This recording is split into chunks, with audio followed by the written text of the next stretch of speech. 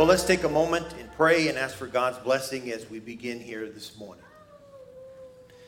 Heavenly Father, I humble myself before you. I recognize that in and of myself I have nothing good to say, but through the power of the Holy Spirit, I ask that you speak through me. Give to your people what they need here now in this moment. It's in Jesus' name I pray. And all God's people said, amen. I have a lot of information here, but I'm probably going to just stop when I just feel I hit a saturation point, but I won't keep you too long. We're in the fourth week in our series talking about spirit, soul, power, and I'm working up to getting into the sower. I really am, but I keep getting sidetracked with things that just, I don't know, speak to me and throughout the week. And so it isn't like I'm trying to delay anything, but I just really sense some things I need to address. And so we're just going to go with that. Is that okay? Yes. Amen. And so we know our foundation verse is in Mark 4, 1 through 20. You can turn there if you like. And I've said this each week. Have you ever wondered that it seems like the Word of God, the Bible, and you read it and all the promises of God, and then you come to sometimes to church and you hear the Word of God preached and week after week, and it seems like at times that it just seems like things are not working in your life. And then you listen to other people, they share testimony about the Lord did this, God did that, and you just think, what's going on with me? Anyone ever thought that or felt that? You know, like, what, am I holding up the process or what's going on? And so hence this series. And I said this, that a key point that I believe that really is a summation of this whole series is that a spiritual person, somebody shout spiritual. So we want to be people that are operated by and have a little elementary illustration that we are three-part beings, spirit, soul, and body. And our spirit man or woman is the thing that is born again. It's when we are saved. Christ comes, puts his part of the spirit in our human spirit, and then we are saved. We are born again. It's made new. Thank God for that. But we want to be ruled by that, not our soul and not our body. And we'll get into a little bit more of that in a moment. And so a spiritual person is one who lives according to, that is led by their born-again spirit instead of their body. Now, I'll be the first to admit to you that numerous times I have been led by my body and my soul. I'm just going to lay it all right out there. Probably more than any of you. Just get that out in the clear. But I don't like that. I don't like that feeling. Amen? And I want to be led by the Spirit of God. So there's no aura here of that I've arrived or whatever. I'm in the trenches with you all. And here's one thing, too, we mentioned, too, it's kind of the end of last week. When our priorities and affections are out of order, our whole life is out of order. And that's why when I talk about spirit and we talk about soul power, that's where our soul takes preeminence. You know, how many of you know that faith is action? Faith isn't something that's just out there, that's this kind of force. Faith is action. If someone says, you know what, this is right, the preaching, teaching's right, I need God in my life, I know I can't save myself, and you act on that to become born again, that is action. Every single one of you have the power and the ability to act in faith. Now, I don't know where your level of faith is, but you have enough faith to get saved. The worst sinner has enough faith to get saved if they act on it. How many with me? Say amen. Faith is decision. And so when we talk about these things with our affections and our priorities and our life being out of order, many of us have areas in our life, I would say all of us, that are needing to be reckoned dead in our soul. And I'll explain that in a moment. And so many times the Word of God is not working in our life in many instances, is that our soul, in the Greek, psyche, is what it means in the Greek, is not renewed. So even though our spirit man or woman, we're born again, you're a Christian, you're a believer, you could still act like a heathen. That's right. I mean, how many of you I don't want to, someone cut you off in the road, and then you find out they go to church. I'm always looking around, and I've cut off people in the church, and I didn't mean to. And I'm like, oh man, I'm sorry. So our our soul needs to be reckoned dead. Because of the fall in the beginning, sin, corruption, destruction, evil entered our human spirits and they became fallen. And so where in the Garden of Eden our spirit man had ascendancy, after the fall, it got flipped. And the spirit became crippled, latent. It just is dormant. And our souls ran our bodies, our mind, our will, and our emotion. And if you look at all the evil that's taking place, all the demonic things that are going on in our nation, in the world, globally, it is because of nations being run by the soul, by the flesh, by a wickedness, and not the spirit that is renewed in Christ Jesus. Can you say amen? Amen. And so I said this, your body will serve whoever's in control. Your body, doesn't move, by itself. It needs to be told what to do by our mind, our will, and our emotion. How many with me say amen? I won't be fiddling with that. So whoever's in control. And so if the soul is in power, then that's how you'll be orchestrating your life. And so the beauty of the new life in Christ as we're born again is to reckon that dead, to take the spirit man or spirit woman and allow that God's spirit to rule in our life. That's it. It's very, very simple, but it's very challenging at times to do. How many with me? Say amen. Amen. Amen. I am all in. You think, well, I see what you're saying, Pastor Mike. We all know that we should feed on God's word. Amen. But do we? If not, the soul's in control. Right. I know I should worship, or I know I should be a witness at work, but I don't always all the time. And I'm not saying you got to go be radical and crazy, run around to everybody and go, praise God, brother, and they think you're a nut. Come on. Yeah. We're not talking about that, okay? Well, wow, they're radical for Jesus. Or you're, passing out tracts or flyers and dumping them, whatever. No. I'm just, but just, in a healthy way, it's like I feel the Lord is asking me to say something in this moment. I've been working with this guy for 9 years in the company and bumping up against him, and I've never said anything to him about the Lord. Amen. Maybe it's time. It's not let the fear in our soul be amazed. They might just say, the reason why churches grow is, sometimes, you get a great whippersnapper there that's a preacher and all that, but the majority of churches that grow is because the church family members invite people. That's right. We can put a huge sign out that says, all welcome. It means nothing to this generation. Yeah. You can say, you belong. It means nothing. How many of you, unless you're a wedding crasher, shows up to a wedding you're not invited to? Nobody. Unless you're a wedding crasher. You show up thinking, And so you need to be invited. You have to invite someone. And I believe this church is a place worth being invited to. Amen. There's a lot of good things happening. I mean, I know still you got to deal with me, and that, but there's so many wonderful people in this place. And so we don't want our souls running our life. And we kind of ended last week with this. It was a little bit of a heavy 2 Corinthians 4.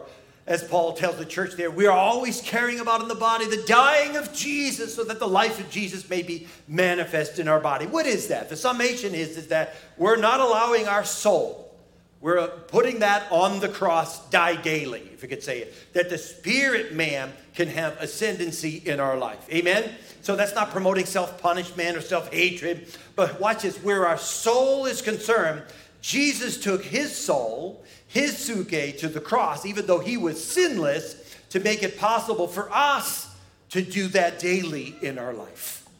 We die daily to the things of the flesh. There's a life group that's going on, and a lot of what I got of this message came from a book I read this past summer about Dutch Sheets, which they're doing about the soul, and he talks about this and becoming who you are, Dutch Sheets. He was an instructor when I was in Bible school back in the 80s. He said, God's word tears down the exalted life force and negative strongholds in our souls, while at the same time building into it positive strongholds of God's logic and truth. Can you say amen? Amen. Very powerful word here in Hebrews 4:12. It says the word of God. Somebody shout the word. The word. That you have either on your app, your iPad, or a literal Bible right in front of you right now, is sharper than any two-edged sword, penetrating as far as the division of the soul and the spirit. The Word of God is the only thing that can decipher between, is that my mind speaking? You know what? Is that the flesh? Is that the Word of God, if you get it in your life, will tell you, do you know what? I probably should not sleep with my boyfriend or girlfriend and not being married as a Christian. Amen, Pastor Mike. See, the Spirit will tell you that. But the soul will justify it. Well, we're in love. But so some of you just woke up right now. We're in love, so it's okay to do that. We're engaged. We're eventually going to get married. Ooh, hallelujah. Aren't you glad you came to church? See, that's the importance of the Word of God in your life. That's right. Preach, Pastor Mike. I believe I will. The Word of God is living, active, full of power, making operative, energized, and effective. It's sharper than any two-edged sword. Wow, amazing. And it talks about how the joints and marrow, the deepest parts of our nature, exposing the very thoughts and intentions of the heart. The Word of God judges and exposes our thoughts and our tensions, and it determines and lines them up, saying, you know what? I need to cast that imagination down. And you know what? That thinking is really exasperating me. And it is not faith, it is fear. I'm allowing fear. Are you awake this morning? Fear in my life in that situation. Constantly afraid. And so, now watch this. The Word of God, the logos, the written, the rhema, the spoken word, even now that it's being spoken, is living. It is active. It is alive. That's why demonic leaders tried to burn and eradicate the Bibles, and they usually attack churches to wipe out churches. Why? Because the Word of God is so powerful. Okay, and I'll give you an illustration here in a moment, but just hang on. It works. It toils, the Word of God. It's operative. It's effective. Now, how is that for the ability to transform your life? That's the Word of God. That's how powerful it is. It isn't going to be soap operas. Come on, somebody. It's not going to be Netflix that's going to transform your soul. You may see illustrations of certain movies and they may speak to you. That's fine. But the Word of God is the only thing that's going to transform your soul. That's right. I didn't decide that. The Word of God said that, and the power. Jesus said that. And so, if you're one that just thinks, you know what, yeah, I know, I need to get to it. Don't allow your soul to rule your life. Allow the Spirit man. Well, Jesus said, could you not tarry an hour? An hour? Y'all busy on an hour. Forget about an hour. Forget about that. Try 2 minutes in the morning. Try reading one verse. Put that one verse on a card or in a text form to yourself or something. Then you can do a little more. Then you can do it. How many hear what I'm saying? We got to develop spiritual habits that help our spirit make right choices and know why. Why should I not do this or think this way or do that?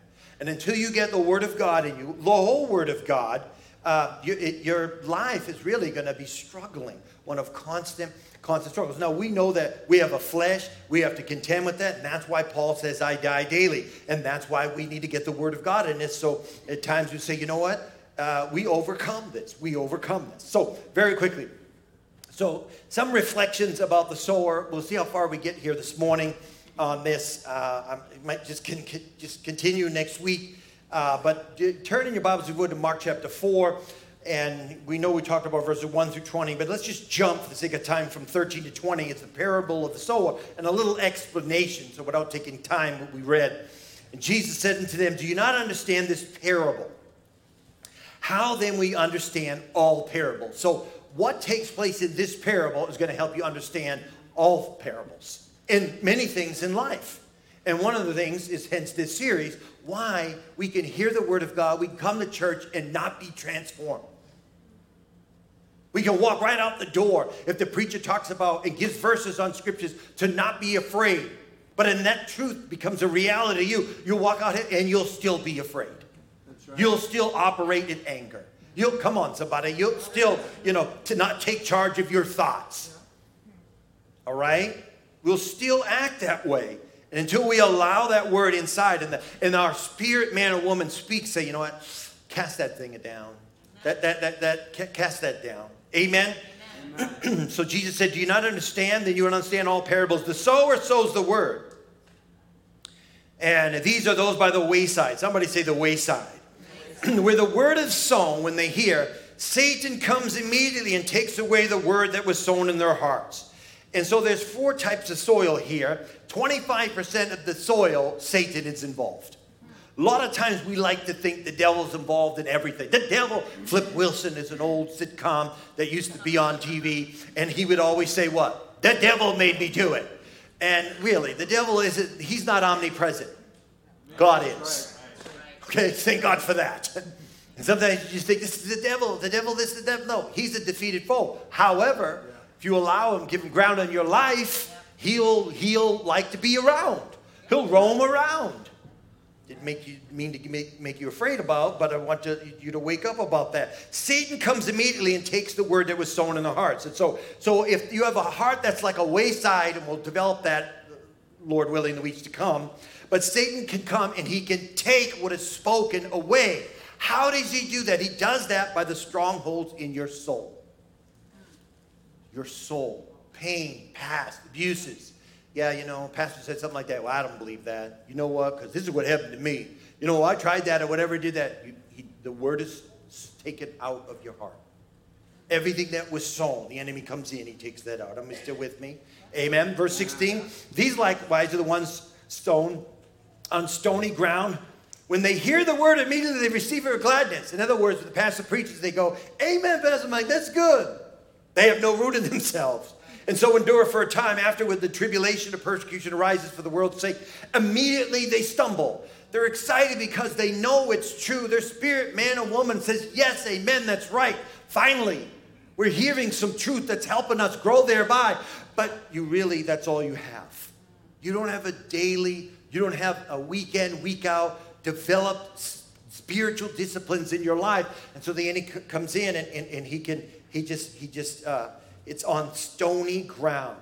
And the third type of soil, verse 18, these are the ones sown among thorns. They are the ones who hear the word, and the cares of this world, the deceitfulness of riches, and the desires for other things. Somebody shout things. In America, things trip us up. Just fill in the blank, whatever the things are. Well, it's a new boat. Well, it's a new this. It's a new, fishing line. Or it's a new, quad. It's a new, whatever it may be. New car. It's a newer house. It's more things concerning, and they enter in. And here's the thing. Those things choke the word, and the word becomes unfruitful. I thought the word was powerful. It is. But if we allow those things to choke us, we can become unfruitful. And then we know, in verse 20, these are the ones sown on good ground. Somebody shout good ground. Good ground. Those who hear the word, accept it, and it bears fruit. Some 30-fold, some 60, and some 100-fold. And forever when I read that, the word of God is amazing. You can read a scripture, and then years later read the same thing and derive something new. Like the men were teaching this morning, and it's just a great teaching, and just hearing the feedback in there. And it was just great to hear how, asking good questions and what was taking place. And there's always something new. It's not just, this is it, and this is the only way. Well, we know Christ is the only way to heaven. Amen. There are absolutes, but the word is so rich. Amen.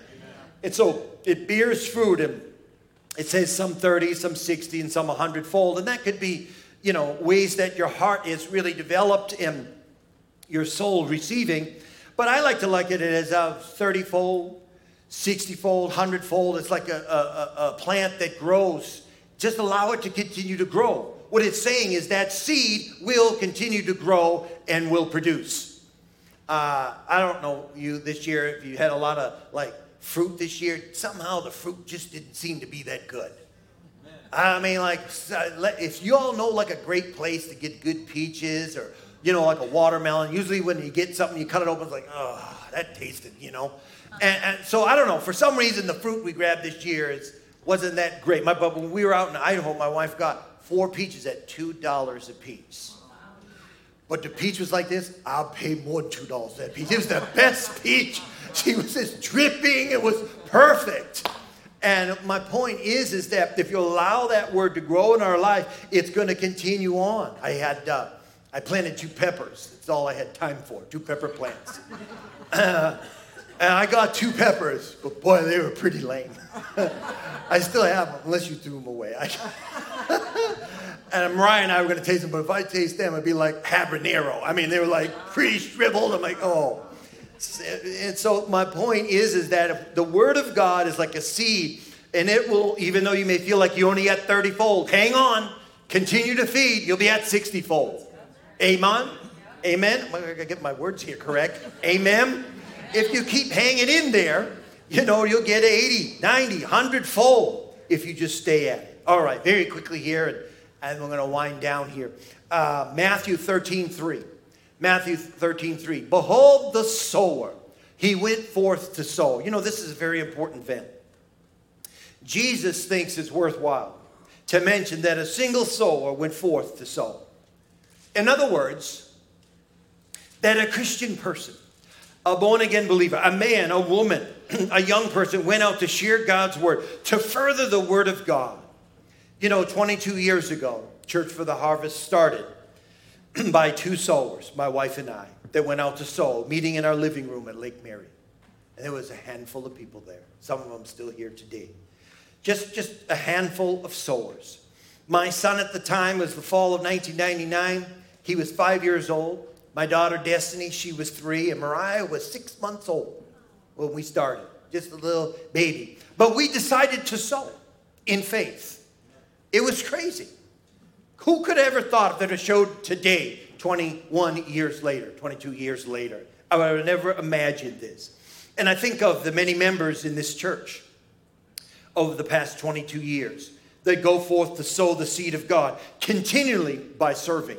Serving how in leadership, whether as a trustee, treasurer, or back in the nursery, in pre-K, kids church, to the youth, the special lead classes that are hosted at this church to help teach and equip those in our church body and outside the church body to lead God people, all the mentors in this church, the women and the men, the pre-marriage counseling, the counseling of couples, all of that takes place, the life groups, the intercessory prayer that happens on Saturday morning, those who serve on the worship team and the lighting and the cameras and the video editing, all of that. Behold the sowers.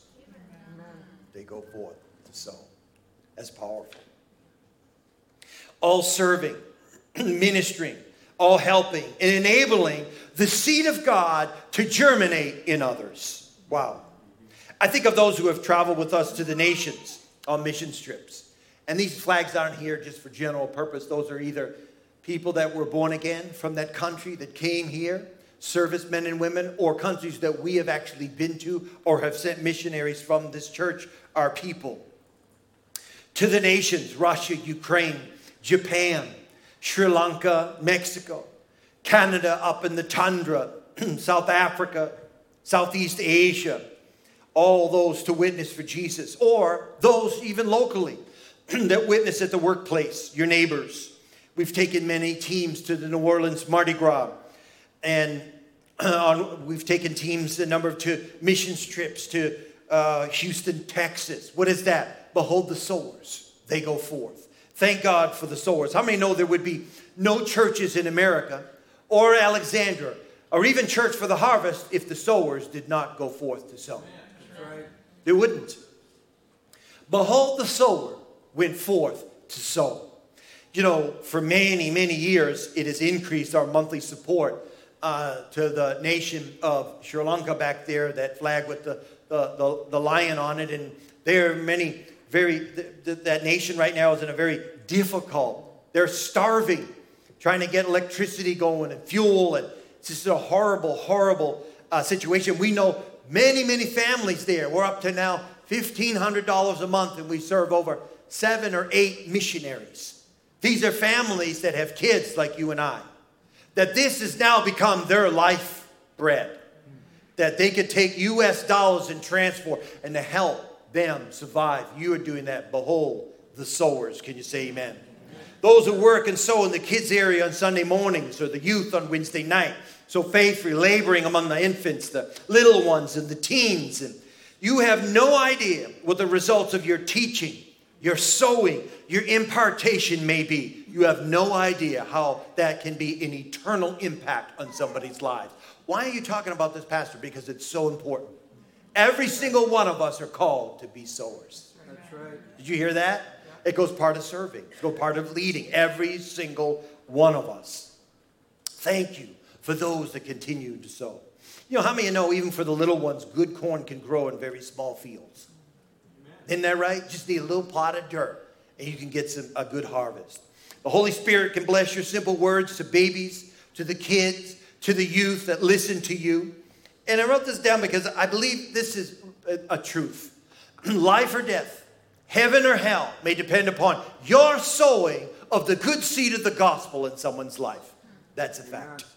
Did you hear that? You say, well, I don't know, really, Pastor Mike? My life doesn't seem that significant to have that kind of impact. You know, I just work at so-and-so, or I just do whatever. Let me give you a story, if I may, that actually happened to me as a young kid. Growing up, I went to a public school that had 7,000 students. It was a pretty violent high school back in the 70s, and my mom was concerned, and my dad, and us being there in that school, and can't tell you one thing I learned that first year in the high school. And so my mom went before the school board and petitioned for our family. We were the first in the community in Brockton. There was 400 people that showed up at that school board. And, you know, some people were screaming and railing and whatever, but she said, I want to take my kids out, and we were homeschooled, all 8 of us. What a job. And that my mom had before her. And so what happened is that I had a little bit of discipline there because I wanted to ride my motorbike. So I had a little Honda XR75, but I couldn't ride it until I was done with my school. So I get up 6 o'clock, do all my studies by noon, then I can ride my motorbike when they're still at school. Man, I thought that was cool. I'm down back riding my dirt bike. You still don't see the school bus. I would wait there when they get off the school bus. You know, I just loved it. And some other kids, too, the parents started doing this, and they had their dirt bikes. And my point was this. There was a gentleman named, and I'll just say his name because I have high respect for him. His name is Dick Wilmot. None of you know him. I believe he's still alive today. If he ever hears this message, I would say, Dick, thank you. God bless you for your impact in my life. But Dick was a unique character. He was probably about 6'4", and was probably over 300 pounds. Big, burly guy. He was from Binghamton, New York, up in that area where we grew up. Well, he got involved with my mom and dad, and they were a part of when they started their church. And the short of it is that he recently went through a divorce, and he had a couple of kids, 2 sons, and I believe it was a daughter. And the story with Dick was Dick had an anger problem. Now, he didn't have an anger problem where maybe once in a while he would get upset. He had an anger problem about everything. You know, if the screwdriver slipped, he breaks the screwdriver. Come on. Some of you go, uh-oh, he's digging in my chili right now. If the hammer hit your thumb, all right, I know it hurts. But you don't melt the hammer down and turn it into something else. You know what I mean? The hammer may go flying somewhere. Then you got to pull out and fix what you just broke. This guy was in over 300 plus jobs he had. And he would get on the job site, something would happen and wouldn't work. And he'd like, and then he'd go destroy something. But he loved the Lord. And he was a great guy actually to be around when he wasn't angry. And my point is that when my mom took us out of school, he showed up at our house, and he had an old 70s pickup truck, and it had, you know, where you put the camper on the back? You could Google some of those old, and he lived in that. And so he had nowhere to go. So back then, I mean, families, if the Kirby vacuum guy knocked on your door, you'd say, welcome, come right on in. And, you know, that doesn't happen today. He'll walk into your bedroom, dump stuff on the bed, and vacuum it. Come on, some of you remember.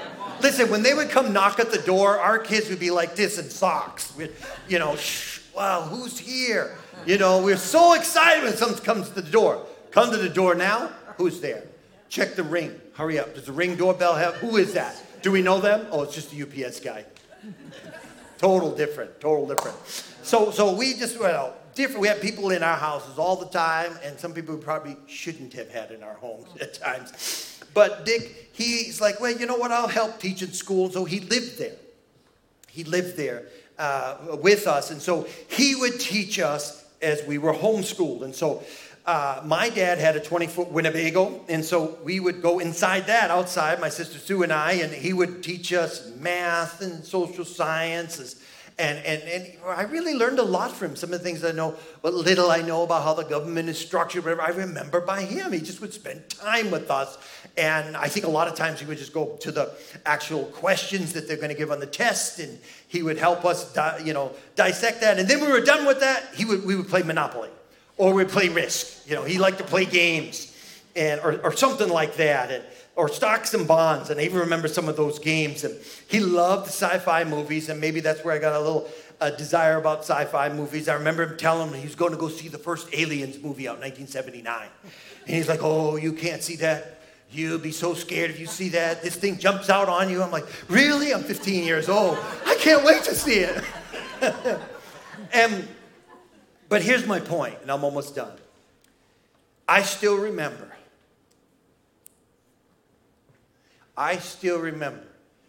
back in 1979 at 532 East Street in Brockton, Mass. One morning, he decided to pray over my sister and I to receive the baptism of the Holy Spirit. This divorced man, unemployed, living at our house, attempting to teach my sister and I. And he laid hands on me. I was radically impacted. I was filled with the Spirit. Amen. I began to speak in tongues. I began to weep for 45 minutes. My sister Suzanne, she was laughing. She's laughing hysterically on the couch. Not at me, just the joy of the Lord on her. I don't know how to explain it. It was a great thing. People crying, people laughing. God's in the midst of that. Whatever it is. And I began to just weep. Sorrow. Just began to, things in my heart. With my father, the brokenness, the father heart wound. I was just crushed by that. And God is just pouring buckets of love on me. Just poured liquid love on me. And I just couldn't handle it. I can remember it. I just remember it was like, you can cry for a little bit about certain things, but then sometimes you cry and you can't stop crying. It was one of those things I just couldn't. But I kept saying, don't stop. Because whatever this is, as a 15-year-old in my very simple mind, it is healing my heart. I will never forget this moment in my life. Stand with me if you would, please. A divorced man who had an anger problem, who had no place to live but the back of his pickup truck, who had no job. God used him mightily one day to pray for me and my sister. I've been changed ever since then. Well, Pastor, who am I? God used this man. I can't say for certain I would be married to who I'm married to today or be here today, which I believe is the perfect will of God. I mean, I say that trepidantly because there's many directions I could have gone. Hear what I'm saying. And if you're married to your spouse, it's the will of God. I'm just saying that right now, unless you're in some crazy abusive situation, right? But it's the will of God. Well, I didn't know, but if regardless, you're divorced, there's healing, there's restoration in Christ. Amen. But I don't know if I'd be here today without having that experience at 15. That's how impactful it was to my life. I think about that. Life or death, heaven or hell may depend upon your sowing of the good seed of the gospel in someone's life. Every head bowed, please. Bible says that in 1 Corinthians that God was well pleased through the foolishness of the preaching of the gospel. In other words, the gospel is foolishness to the world. A lot of times, especially even full gospel circles, we like to make the gospel foolish because we act foolish. But the preaching of the gospel is foolishness. But even in that, God says, I'm well pleased with it. We'll talk about that, Lord willing, the weeks to come. He's well pleased.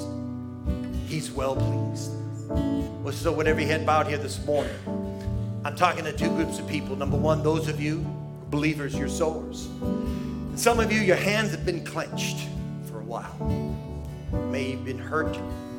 Maybe you're angry right now. You're like, sower, I'm not sowing a seed. I am hurting inside. God wants to heal that part of your soul. If you can open your hand and allow him to touch you. God has times of refreshing. That moment that happened to me back in 1979 as a 15-year-old boy radically changed my life. I'm not special. God's special. But when he touches you, that's a special thing. And God has a touch for every single one of you. He's not going to pass you by. But you got to be open. When he asked me, he said, you want to be prayed to have the baptism of the Holy Spirit? I knew nothing about the arguments. Nobody told me that theologically this is not possible. Nobody said that when the last apostle died, then the gifts ended. Nobody said that, oh, that's the devil. Don't believe that. Nobody said nothing. I just said, I just want what God has for my life. As a stupid 15-year-old kid, I was stupid enough to receive. And I got it. Wow. That's how we receive from God. Behold the sower. With every head bowed here this morning, you say, Pastor, that's me. Your hand has been clenched. We're going to have a time of prayer for you in a moment. But those of you possibly here today, maybe you're a guest or visitor, you love the Lord, but you have never really given your spirit man or woman to God. So how do you do that? The Bible says if you repent and you believe the good news, you're born again. And so our spirit man or woman can actually be changed, transformed. So how do you know that? Well, number one, if you don't have the absolute assurance that, God forbid, if you die today, that you go to heaven, there's something maybe you need to relook at. And go, wait a minute. Am I really aligned with God? Am I certain that when I die, I'm going to go to heaven? You can know. The Bible says these are things written that you may know. God wants you to know. He wants you to know. He wants you to know. You're here this morning and say, you know what? I've never done that. God's just been kind of this theological thought, the man upstairs, but I've never invited Christ into my life. Here's an opportunity for you to do that. You're not joining this church, but you would be joining the family of God. With every head bowed, you say, Pastor, pray for me. I need God in my life. Once and for all, I want God to come into my spirit, man or woman, to save me. If that's you, pray with me. Say with me, say, Jesus, I believe you died on the cross for my sin. Jesus, fill me with your spirit. Thank you for saving me. I will serve you all the days of my life.